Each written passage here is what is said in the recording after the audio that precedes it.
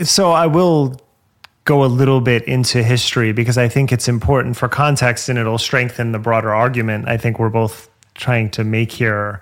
In 1944, there was this collection of people who were involved in finance from around the world. They met. It's called the Bretton Woods Conference. And they decided to peg the US dollar to gold. So sometimes people still think the dollar is pegged to gold. It's not, but that has persisted. But there was a decision to peg the currency because before that, stores could make their own currency.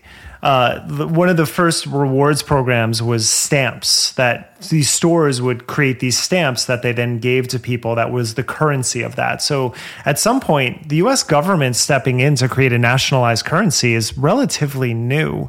And the dollar being pegged to gold, because gold and silver have been used for currency for a very long time, which is about at least 2,000 years. And along with a whole host of avocado pits and cacao and a whole host of other stones, that were used. Cowrie shells was one of the oldest ones that were identified. So in 1971, Nixon took the US dollar off of the gold standard because of inflation. He wanted to quell inflation. As we're experiencing now, it's a death knell to a president or to any administration. And then his idea was to detach it from the gold standard, and then when inflation went down, to put it back on. But in 1971 and 1973, there was a series of agreements that were made by OPEC countries to peg the dollar to oil.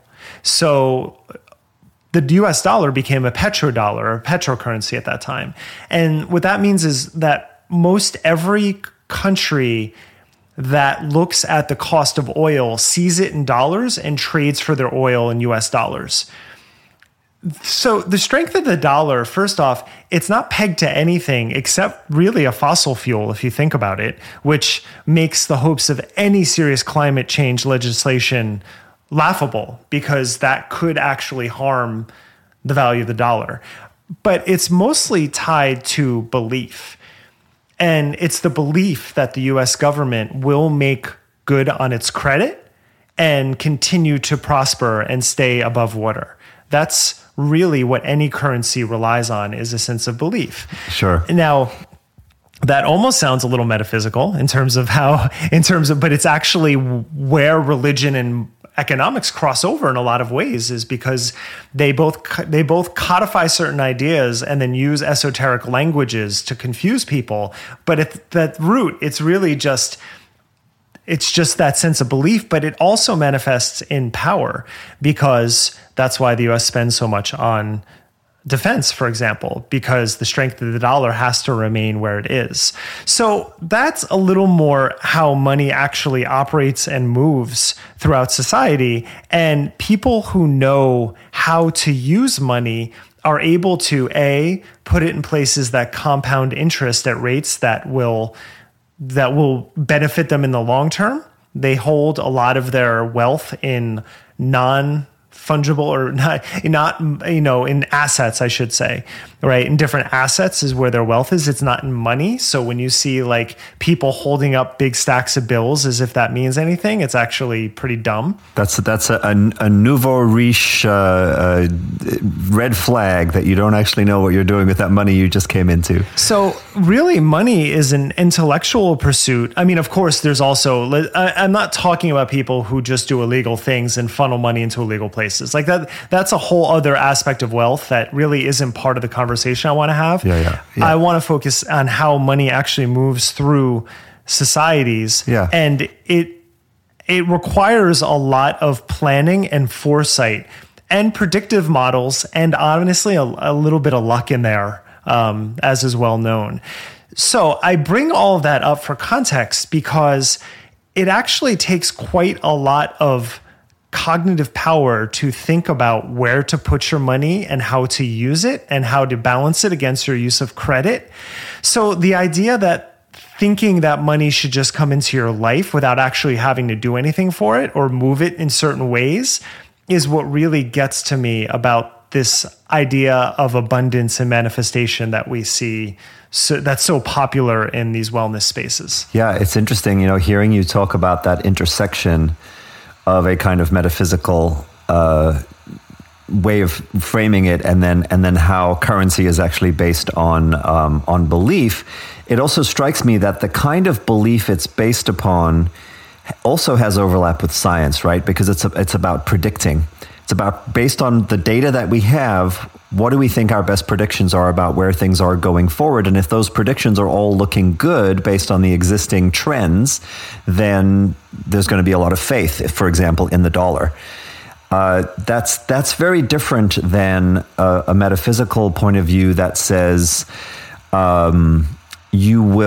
money will flow into your life to the extent that you have the right belief system, or that that you are worthy of it somehow, that you have the right attitude towards it, and there's so much shame associated with that, and so much just weird psychological mind fucking that goes on around, and at bottom it's denying the socioeconomic realities that we live inside of, right? That somehow being wealthy is a sign of virtue, or a sign that you're thinking the right thoughts. Now, it might be a sign that you are thinking the correct thoughts about how finances work and about economics and about like how to build a business and have tax shelters and all the rest of it. But that's usually not what's being meant. And you're also not poor because you're lacking in spiritual virtue, or you didn't do the right ritual under the full moon, right? Well, I would say that the people who are presenting those workshops probably do, at least some of them, know how to use money, but that's not what they're actually teaching people. Yeah.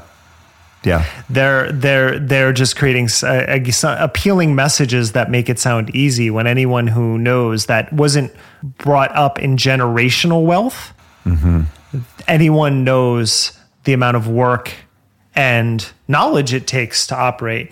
One of the money is also often pegged to happiness, which has been shown, it still is, even though it's been shown to be false. So studies have shown that if you are making a level of money below $75,000 a year, and you get an increase in your pay up to $75,000, your levels of happiness noticeably increase. Once you go above that threshold, there's no correlation between your income and happiness any longer. And in fact, it's also been shown that once you get more and more money, especially if you're unaccustomed to it, you start basing your life around that level of money, and then it's the next level that means you have to get to.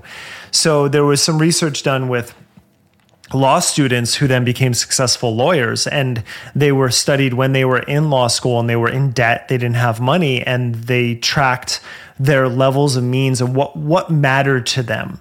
And then they went back and interviewed them later when they became successful lawyers at the, say, $400,000 level. And the things that mattered to them had completely changed. They had become more materialistic. It became more about the neighborhood they lived in and the car. Whereas before, there was more of a sense of virtue around being a lawyer. That was the driving factor in what they were doing. Then it switched as people made more money. So, and I wouldn't be surprised if in some of the influencers that we see doing these things, that same level of, need to get to the next phase and comparing yourself to that person next to you plays into their psychology as well.